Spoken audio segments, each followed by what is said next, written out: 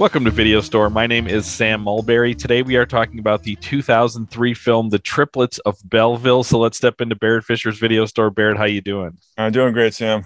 Barrett, before we started recording, we both commented on how this is a really good movie, but also a kind of a tricky one to talk about in some ways. So we're going to do our best with this. Let's start with our traditional question. What is your history with this film? Is this something you saw in 2003? No, this is another one of those films that I've been aware of for a long time, but just had never gotten around to watching. So I knew it by reputation, and so I just thought, like, this is a good excuse to watch it, as good excuse as any to watch it. Oh, so this was your first time watching? Yeah, my first time. Oh, okay. Yeah, I didn't realize that. Yeah. I remember this movie from would have been the 2004 Oscars for 2003. I remember the title. I remember seeing clips from it. It had a song nominated, so it was kind of all over that Oscars. And it's interesting because that's the third year of Best Animated Feature, and Finding Nemo wins that year, which is a great movie. Mm-hmm. But it also, in retrospect, feels a little bit like, wow, we've given this award out twice and haven't given it to Pixar. We really need to give this to a Pixar movie. Yeah. Because I watched this and thought, I think Finding Nemo's great. I think this probably could have won that, and I would have been okay with this being an Oscar winner, because I thought this movie is inventive and interesting and doing a lot. Now, one of the things that as I was writing notes for this conversation, I wrote something down, and then I kind of disagreed with myself after I wrote it. Because it's a simple story, because the plot is fairly simple, but then at the same time it's definitely not too simple. There's, for something that is basically wordless, there's a lot going on, and there's in some ways a lot of potential plot going on in there, even though at its core the story is very simple. It spans decades, it spans continents. It's about a small town, big city. It's about family life and loss and commerce and organized crime. It's about all of these things. And at the same time, it's simple. So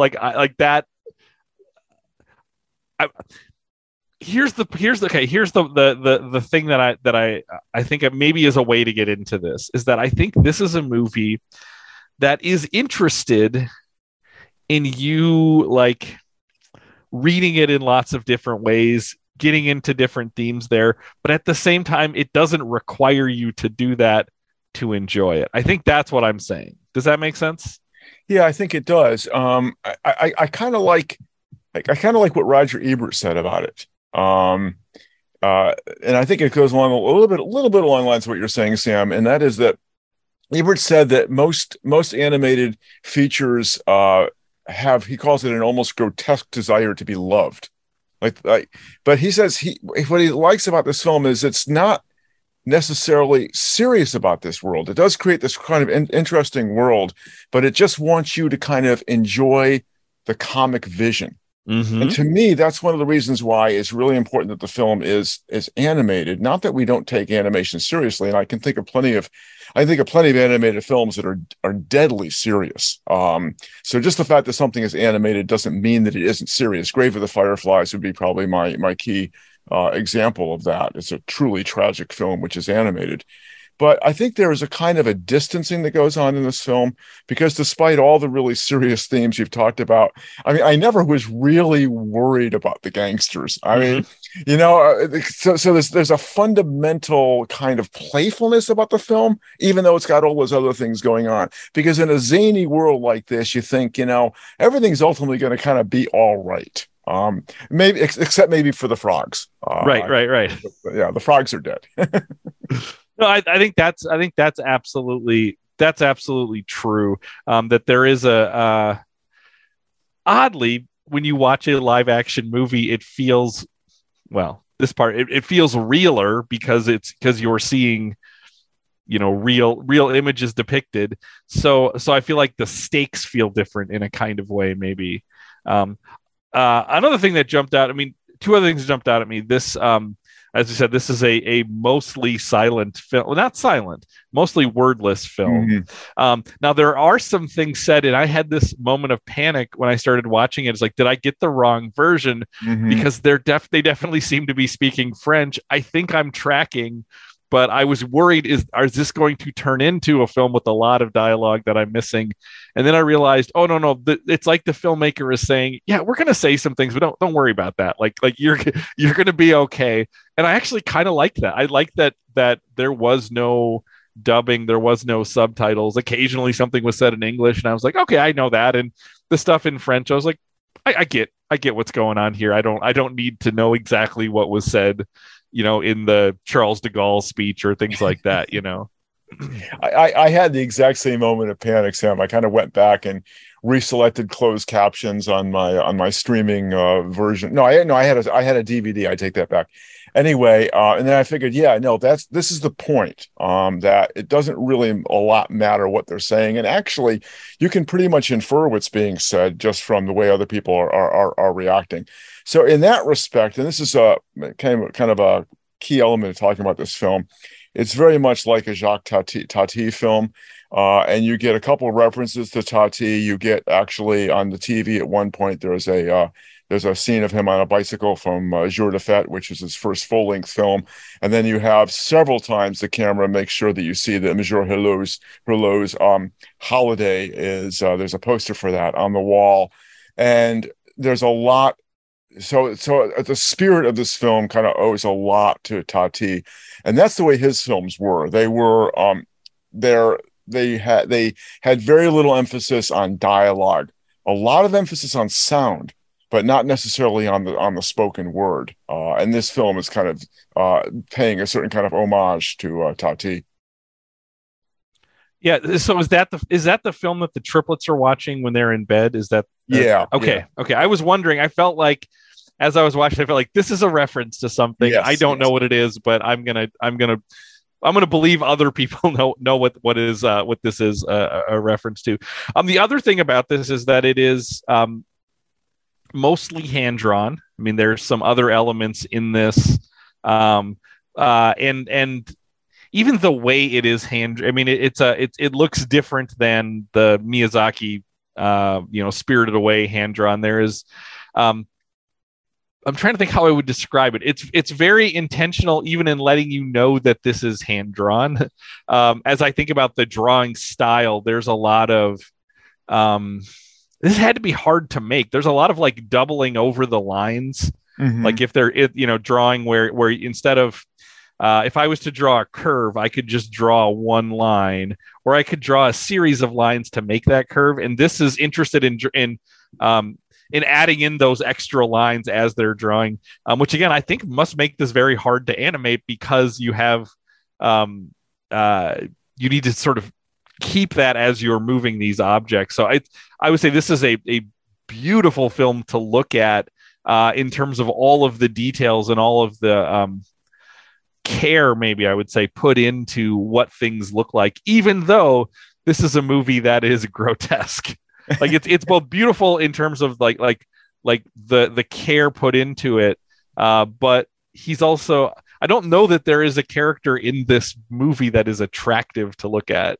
Exactly. No, you're right.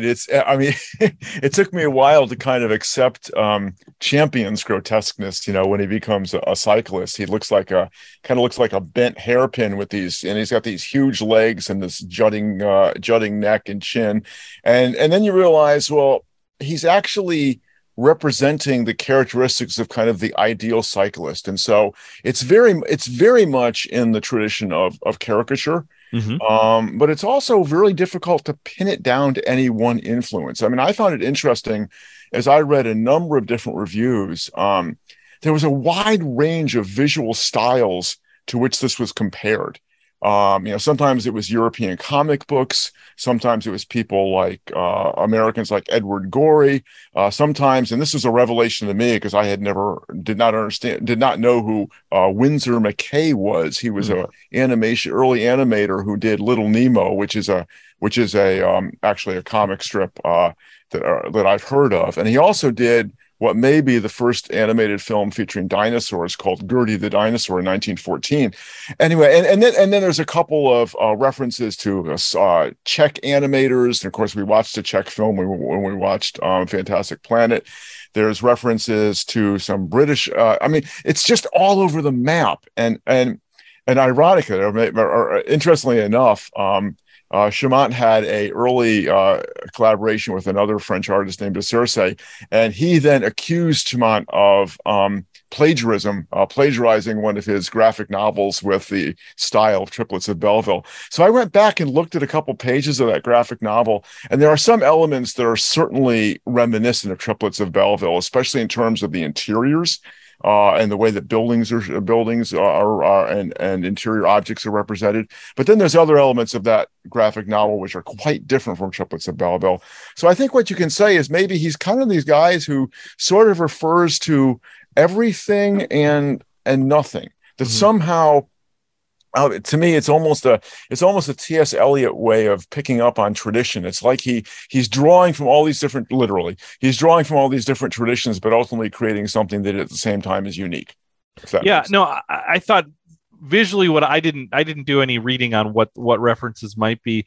It reminded me so much of looking at, especially kind of early mid 20th century political cartoons. That they because it does feel like, even though most of the people represented in this movie aren't real people, it felt like I am caricaturing a real person, and I am, making their nose much bigger and doing this and this to emphasize certain qualities about them. One of the other things I did read about Chomet is that he, part of the way that he made people is thinking, because people don't have voices, I need to visually distinguish people a great deal. So that's why everybody has their own kind of unique shape. And so he was explaining why the kind of mafia grunts are these big square rectangular people, and he's like, well, because they stand out right away. It doesn't take long. You don't need to think, oh wait, is that one of those guys? He's like, yes, it is. They have this shape. The cyclists have very particular shape. Sousa is this very tiny little person, so you can read her right away. So that was part of that. What I also find interesting is it's not just the human body that is kind of comically distorted, but even the way, you look at the especially Belleville, when you get to the city, and it's, you take this idea of skyscrapers and you're like, oh, you think they're this tall? Actually, they're this tall, and they stretch almost in Dr. Seuss impossible ways. My favorite example of this is the ocean liner. When they go to the ocean liner and you realize that it is this impossibly tall, narrow thing, almost like the cyclists are impossible bodies. The ship is impossible. That is not seaworthy in any way, nor do I think it actually could support its own weight, even if it could float, which I kind of loved those things, like those little elements as part of this.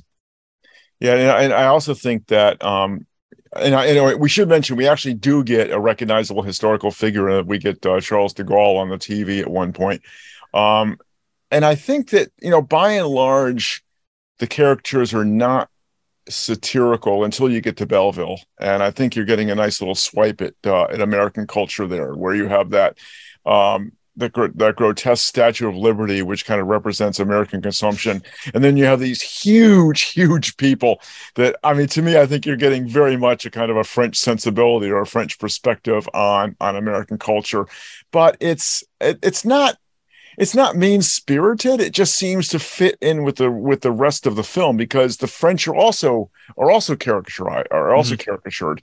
So it's a gentle jibe, I guess I would say, more than a strong attack. Although of course it's also the seat of crime and corruption as well once she gets to Belleville. And sort of gluttony and excess and all these things. Yes. Oh yeah, all those good American values.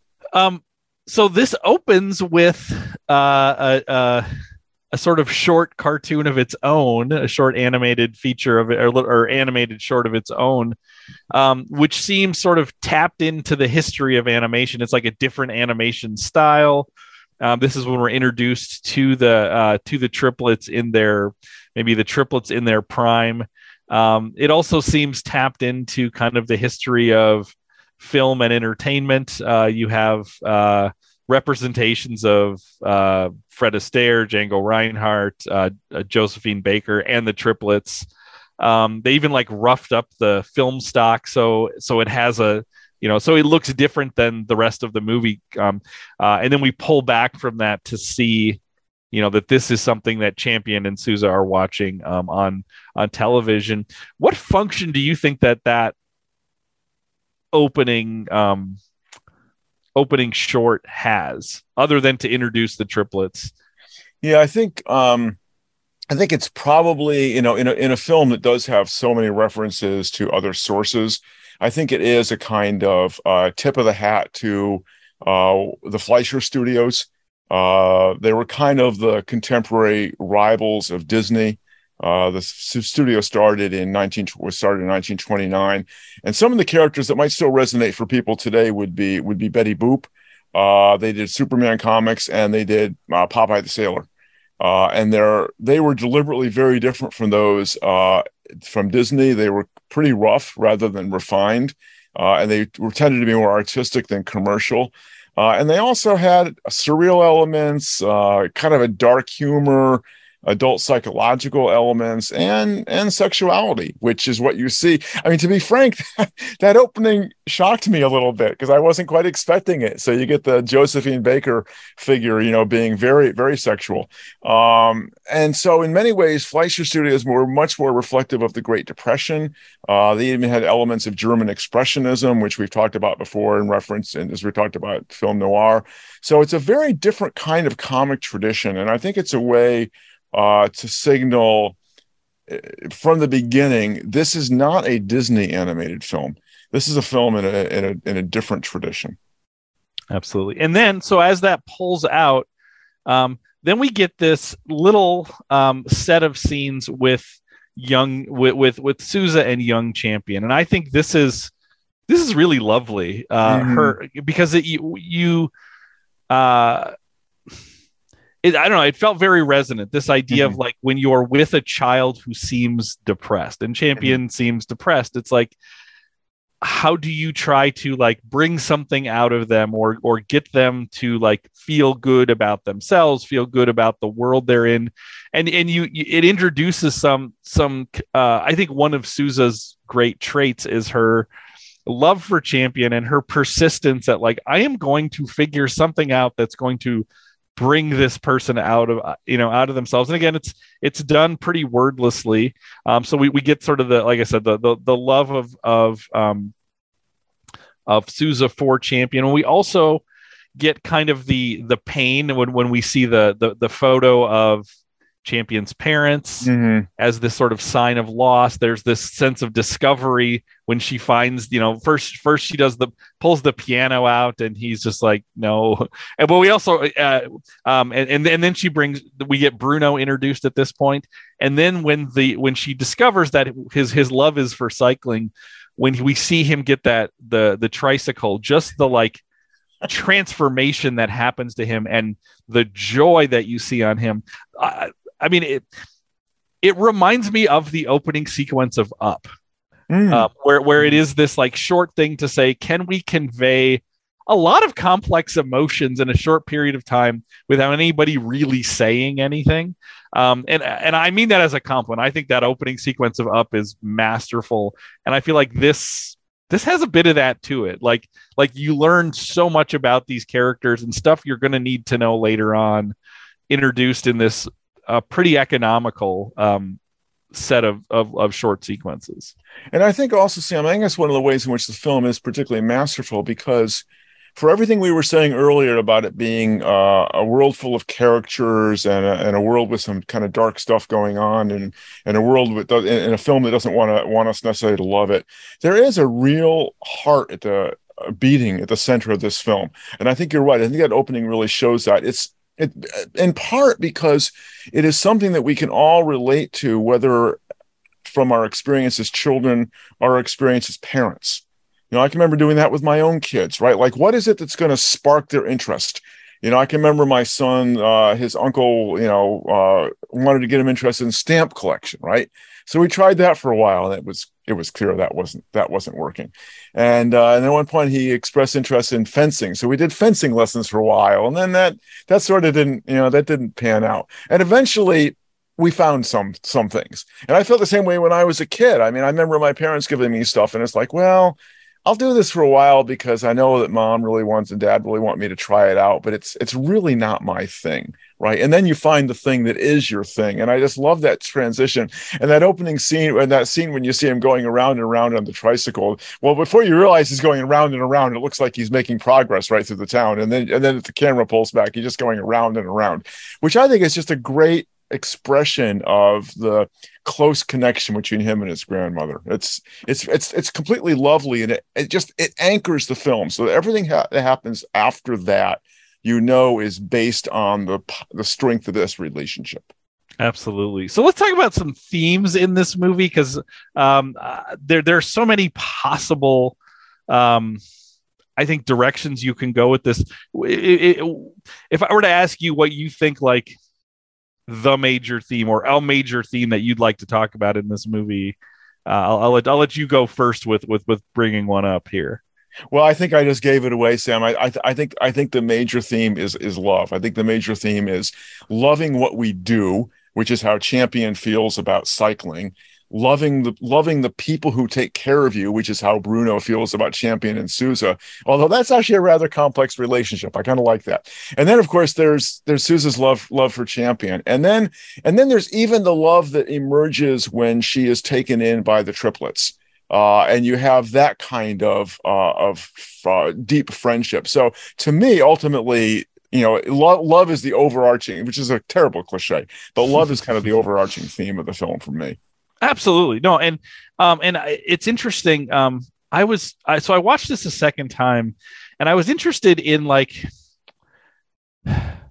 it's so weird the way they depict not Bruno on his trike, but the difference between Bruno on his trike, Champion on his trike, and Champion the cyclist. Because there's very little joy in Champion the cyclist, yes. Except there is one moment where he smiles, which I found very interesting. It's after the long day of training that we see, and he sits there and they do the eating and they do the the massage and all this stuff, and we'll get back to that.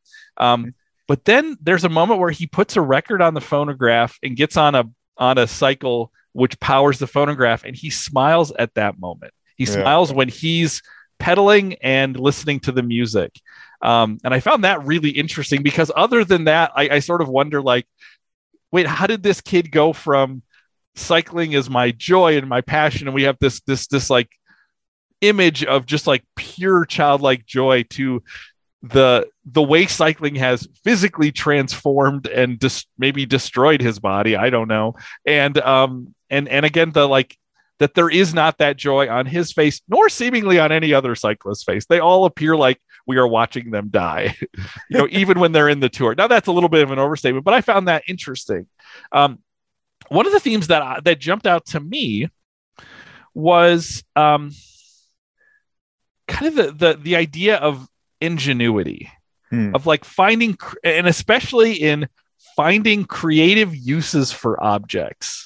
This is something that, like, this is, along with her love for Champion and her persistence and stick-to-itiveness, this is one of Sousa's great traits, is that everywhere you go, she's finding a solution to a problem by looking at something in a different way and saying, oh, we could use this for this. So we see this when she again, with the muscle massage sequence, right? That she uses a vacuum cleaner, she uses an egg beater, she uses a lawnmower, right? That she's just like, oh, or even the contraption to weigh Champion as he's eating, right? That this movie is full of that. Or when she uses Bruno as a tire, it's just like it's like there is a solution to a problem. We're going to find the solution.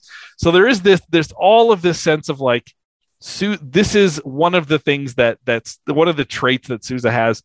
And then it's so interesting when she meets the triplets, and it's one of the things they recognize in her, because she is playing the spokes on that bike wheel as an instrument, and they're drawn to that music. They bring her in, and then she learns that that's actually one of the traits of the triplets as well, is that their later musical stylings come through so there's that great moment where she like wants to put food in the refrigerator, and they're like, no, you like, this is not for that. The vacuum is not for cleaning up. The newspaper's not for reading. That these have these other uses. And I really loved that. I mean, that's something that runs through it. And at least for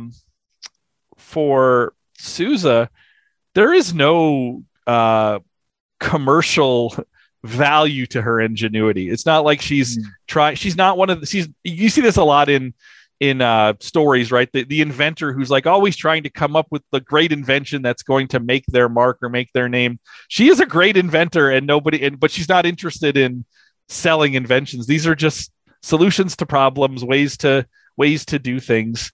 And then you see the cyclists as they are kidnapped, right? They also get then used for a different purpose, right? Yes. But that is a commercial venture, right? So because I do obviously there is some big theme about kind of commercialism and art in this.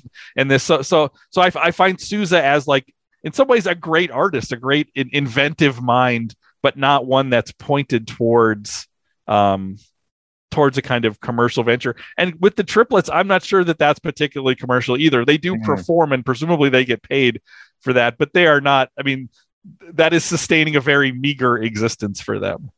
Right. It appears that they cannot even afford food unless they really prefer their diet of frogs. Yes. Which of course is a kind of a French self-referential joke. But of course, even the way they get the frogs, right? I mean, that's another example of ingenuity. You throw a grenade into the water, and out come the frogs. I also think that all that ingenuity is a kind of a metaphor for the filmmaking process itself. That what they're doing in the film is itself endlessly inventive, trying to figure out, what can we do next that will surprise people, or we can do next that people wouldn't have thought of. And I want to go back to the idea that Champion doesn't seem to show much joy in his cycling by the time we see him as a mature cyclist. He really is kind of reduced in a sense to a machine, which is exactly how he gets used. And in a way, the value that Champion has, or the appeal that Champion has, is more how we see him through his grandmother's eyes and how we see him for himself. And I think that's a deliberate move. I think the idea is that he is an important person because he is loved, even if we don't see him expressing love back. I would also say that sometimes the danger of a passion is that you can lose the joy of the passion. Mm-hmm. I think about professional athletes, that both the ones who won't hang up the spikes because they just love doing it so much, and those who walk away because they say it's not fun anymore. And actually that was a unique idea to me. I remember several years ago when Derek Jeter talked about fun playing baseball. I used to think, I've been watching baseball all my life, and I never thought of the guys out there as having fun because they're being paid to do it. But he touched on something I thought was really very interesting, that fundamentally they are having a good time. I mean, they are actually guys being paid to play a kid's game. And so there is a little bit of sadness about the fact that you don't see in Champion a kind of real joy in what he's doing, except in that moment that you identified when he's playing the music. And somehow that seems to be something that brings him a little bit of joy. Yeah, I'm glad that this movie has that in there, because that is actually one of the I'll get confessional here for a minute. It's one of the big problems that I have, is that whenever I find something that I really enjoy, I find a way to turn it into homework. Like I find a way to turn it into, oh, this was a fun thing that I did. Now I'm going to do this, and this. And all of a sudden it's like, remember that thing I used to enjoy? Now it's just an assignment I have to complete. And I've turned it into that. So it's one of my goals in life as I get older, is to find things that I can continue to do that I only enjoy, and not that becomes something else. I think in part, like, I tend to do these things and then find ways to say, well, I can use that in my career too. And it's in that is actually one of the problems, is like when it becomes like, oh, the thing you did for enjoyment now becomes part of your work, which for Champion, if you're a professional cyclist, right, that has happened. That has happened to him. And the triplets managed to not lose the love of music, even though they are professional musicians. So you wouldn't be referring to taking your love of movies and turning it into a weekly podcast, would you? Well, Sam? I'm talking about taking my love of making podcasts and all of a sudden being like, I've done thousands of these now, and like, what am I like? No, that is honestly the kind of thing that I worry about with myself. Mm-hmm. Now, this has not reached that. This is not an announcement of any kind. But you've identified the exact thing, which is like, because what is this project other than literally I get an assignment every week and I do homework. Now, I love doing it and I'm enjoying it, but that's my tendency. So I resonate with that part of Champion a little bit. Well, my version of that when I was teaching literature was it was difficult for me to read anything without thinking, well, how would this teach? Maybe I need to figure out to put this in a course and turn it into homework. So I think it's a very fine line, right? I'm working on that right now with birding. Like I want to become a better birder, but then it's like, well, I want to enjoy birds. I'm not sure that I want to set myself a goal of studying this and studying that. So yeah. So getting back to the movie, one of the things that I also found interesting, and I can't imagine the filmmaker was thinking about this, but this is a great commentary on the rise of esports. If you think about it, because you see the Tour de France, right?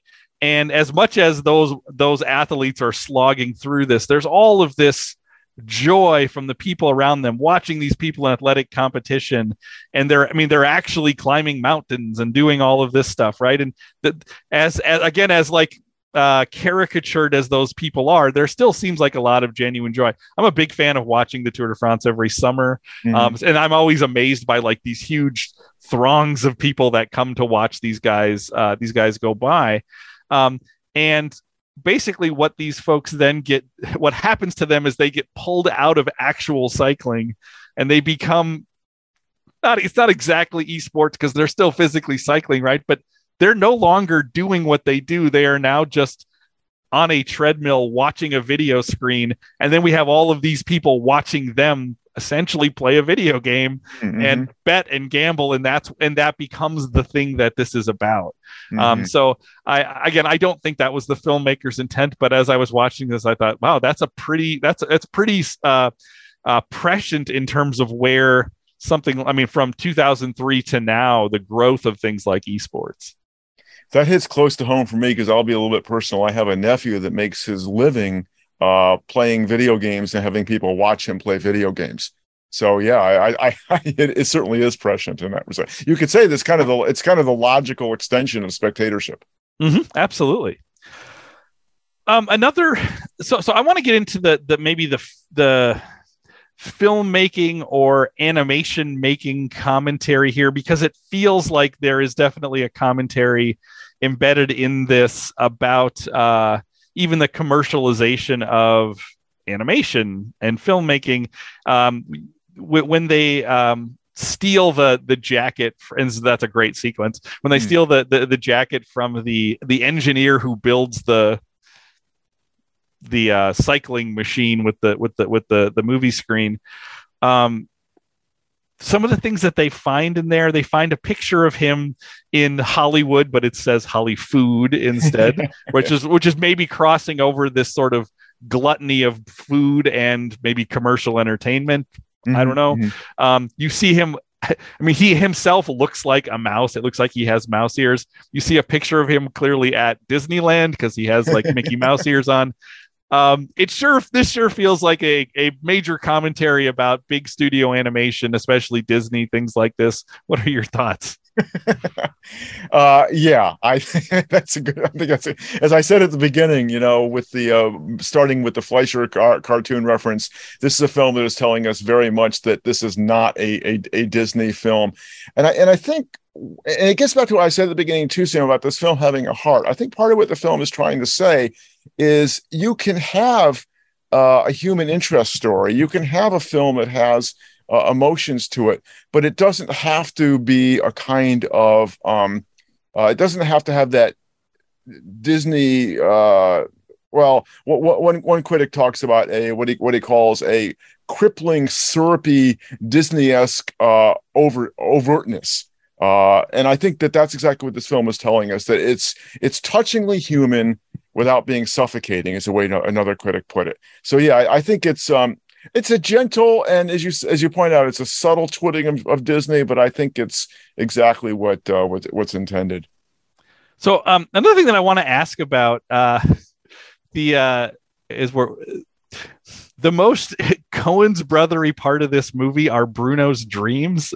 Yes. So Bruno has 3 dream sequences. So he has this relationship to the train. Now we should say the train is also an image of sort of the growing, I'm putting this word progress in quotes, like commercial material progress, because we see in the passage of time from Champion's childhood until he becomes an adult, right, that the house initially was out in the country in this one of these little small French towns, and we see on the as time passes, we see the town start to grow up a little more. We see the train come in, and the train literally shoves the house over, so the house is leaning so this train can go by, and Bruno has to always go and bark at the train. Yes. Right? Ever since his trauma as a puppy getting his tail run over by the electric train set. Right.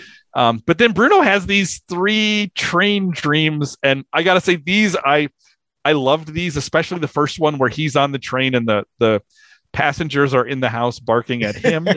I don't know what to make of these, much in the way in Coen movies sometimes there are sequences where it's like, this is interesting, but I don't quite know how to unpack it. Well, I mean, I thought of a couple things, Sam. One is I thought of again, let's go back to the Disney thing. This is not a Disney dog.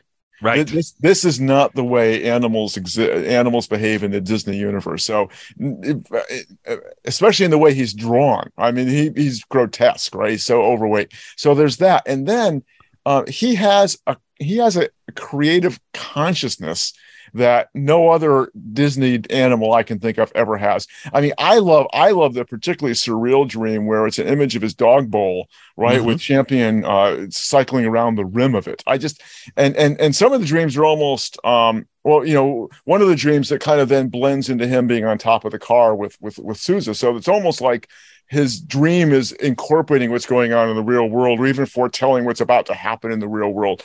So I think it's a matter of giving him a real identity apart from the humans that care for him. So I think he's individualized in a way that I've seen very few cartoon animals, including Disney ones, be individualized, because it's not a sentimentalization of him.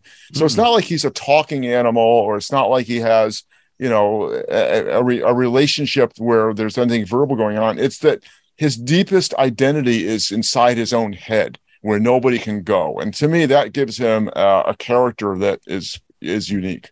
Well, it is interesting too, other than the one dream where Champion is pulling him. Those dreams are not about his relationship to the other people. It is about his understanding of the world is through his relationship to the train. That's really interesting to think about. Yeah. So as we get to the ending of this movie, we have the big sort of Hollywood chase scene, you know, kind of. I love the image of excess, even in the gangsters' cars. My daughter commented as we were watching this, she's like, "These are really poorly designed cars," which I think is part of the point. Like they're so long they can't. I mean, they're excessive. They're so long they can't make it around corners. They're so back heavy that they can't go up a hill without tumbling down. So in some ways, they are. Even though the bike machine that's getting them out of town is moving so unbelievably slow, yes, they can't be caught because these folks are hindered by their own excesses. Yes. And I sort of love I love that. But then we get to the very not the very, very end. There's a scene at the very, very end. But as they ride out of town, they ride out of Belleville. When just like at the beginning, it pulls back out of that, we get this, and we see old Champion watching this by himself. Yep. And he hears the voice of Sousa saying, "Is it over?" And he says, "Yes, it's over." What do you make of that? I mean, do you have a sense that their story was made into something that I mean, like, again, am I overthinking the literalness of him watching his story, or I mean, what do you make of that? I mean, I think I understand the is it over? Yes, it's over, but the sense of him watching the story on the television where he used to sit with his grandmother and watch. Yeah. Well, I mean, obviously it bookends the film, right? Because you open with them, so that's pretty obvious. But I think it's more I think it's a metaphor for his memory. I don't think he's watching a film based on their adventures. I mean, you could imagine that maybe he is watching the Triplets of Belleville based on the story of what they did. But I think it's more because she's not really there and he imagines her there. So mm-hmm. I think it's more metaphorical in the same way that for her, the memory of the Triplets of Belleville was it was a really kind of propulsive force in her life. I think his memory of what they did together was propulsive for him. And I also think it's a great point where his actual affection for her becomes apparent as well. Yeah. Do you have things? Oh, sure. Go ahead. Yeah. I do want to add, though, to get back to the chase scene, Sam, that the ultimate undoing of the last bad guy's car is the lowest form of technique, right? She trips him up with that heavy shoe. Right. I love moments in films where the most complicated, sophisticated machinery is overcome by a simple physical prop. So I happen to really love that. Well, it's also ingenuity, right? It's also like, okay, because there actually is this moment where it's like they're searching themselves for like, what do we have left? And it's almost as if she was saving that. Like, okay, yes. Well, I have this card to play, but we're gonna wait till we need it. And then it is funny because it's not even like she does something dramatic with it. She literally sticks her foot out and trips the car. Yes, exactly. It's just great. It's great. Yeah. That's great. Do you have other things you want to talk about with this movie? I have a couple. I want to talk about I guess I should say something about Sousa and her whistle. I love the way they're having decided to eschew dialogue for the most part. Her whistle becomes the most expressive part of her. But I love, one critic pointed this out, I love the way the film manages to convey the sense of gravity, the physical force. Every time they're going up those steep hills, mm-hmm. You really feel like they're laboring. But one of the things I love early on when Champion is on one of his training sessions, right? So you have to imagine this guy's a champion cyclist, right? But she's training him and she's keeping up with him on the tricycle. I just love it. I think, well, gee, if she can go that fast on the tricycle, either he's going really slow or she's really pretty amazing. But of course, it's a cartoon world, so I have no trouble. Right. No, I also loved the city of Belleville itself as this sort of fusion of because it was one of those where I'm like, what city is this? So you see the Statue of Liberty, so I thought, well, it's either New York or Paris, but Paris doesn't make sense because they're in France. But it's this sort of fusion of as I was reading, of like New York and Montreal and Paris and a couple other places. Yep. And it reminded me of this is a strange reference, but George Miller's Babe 2 Pig in the City. Where when they go to the city, it is like all great cities brought together in one city. And I'm like, that's what Belleville is like. That, like, it's like they go to the Babe City for this. No, that's absolutely. Couple of other things that I really wanted to mention. One is there are many scenes I love, but I love her pursuit of the ocean liner. Mm-hmm. And I love when the storm comes and then you get Mozart's Mass in C minor. And it's almost like they're saying, okay, we can out Disney, and because then the whale shows up at the end, and it's almost like they're saying we can do it cutesy like Disney does it, but we actually do it kind of better. So I just really love that. Yeah. And then of course I have to say that I assume you watched all the way through the credits? Yes. Okay, because there is a payoff. Right, because there is I'm not going to say any more to people who haven't seen the film yet, but there's a plot strand that is wrapped up if you keep watching till after the credits. And I had totally forgotten about that, and then, but the second you see it, you're like, "That's great." Oh yeah, they had to come back to that. Yeah. The last thing that I thought about, I was as I was writing notes this morning, writing questions, something just kept sticking in my head, and I did a search because this movie comes out in 2003. David Foster Wallace dies in 2008. And I was so curious to see if he ever wrote anything about this, because this movie, and he didn't. In fact, I couldn't. The only connection I could find, I did a couple searches to try to see, like, those things. Did anybody ever write about Wallace and this? And the only thing I could find, it was somebody talking about how you would possibly make Infinite Jest into a movie. And they said, well, you could do it animated like the Triplets of Belleville. That's the closest I could find. But this movie touches on so many themes that I feel like run through, especially Infinite Jest. I thought about it at first when I was thinking about the Statue of Liberty, because that's one of the things he talks about, is that in this era of commercialization in that novel, time is subsidized, so you can buy naming rights to each year. And then the Statue of Liberty is decked out for that year. So if, in the year of the Whopper, presumably the Statue of Liberty is holding a burger, just like in here. And there is even this, a lot of Infinite Jest has to do with sports, and even like there's body dysmorphia with these tennis players, and you see that here. Just the way that kind of art and commercialization, and even the sort of sense of like passion and commercialization. I was hoping he had written something about this, because this feels like something which reverberates. I think if someone was ever teaching a course on Wallace and reading Infinite Jest, this is something you could also watch and be like, these things seem like they could be in conversation with each other. I don't think there was, I don't have any reason to believe that the filmmaker was a Wallace fan or something, but it feels like they're swimming in the same late 20th century, early 21st century stew in terms of what they're thinking about. Well, there's some homework for you, Sam. You could be the one to write the article linking. There you go. Wallace with Triplets of Belleville. So I loved this movie, Barrett. What do you have for us for next week?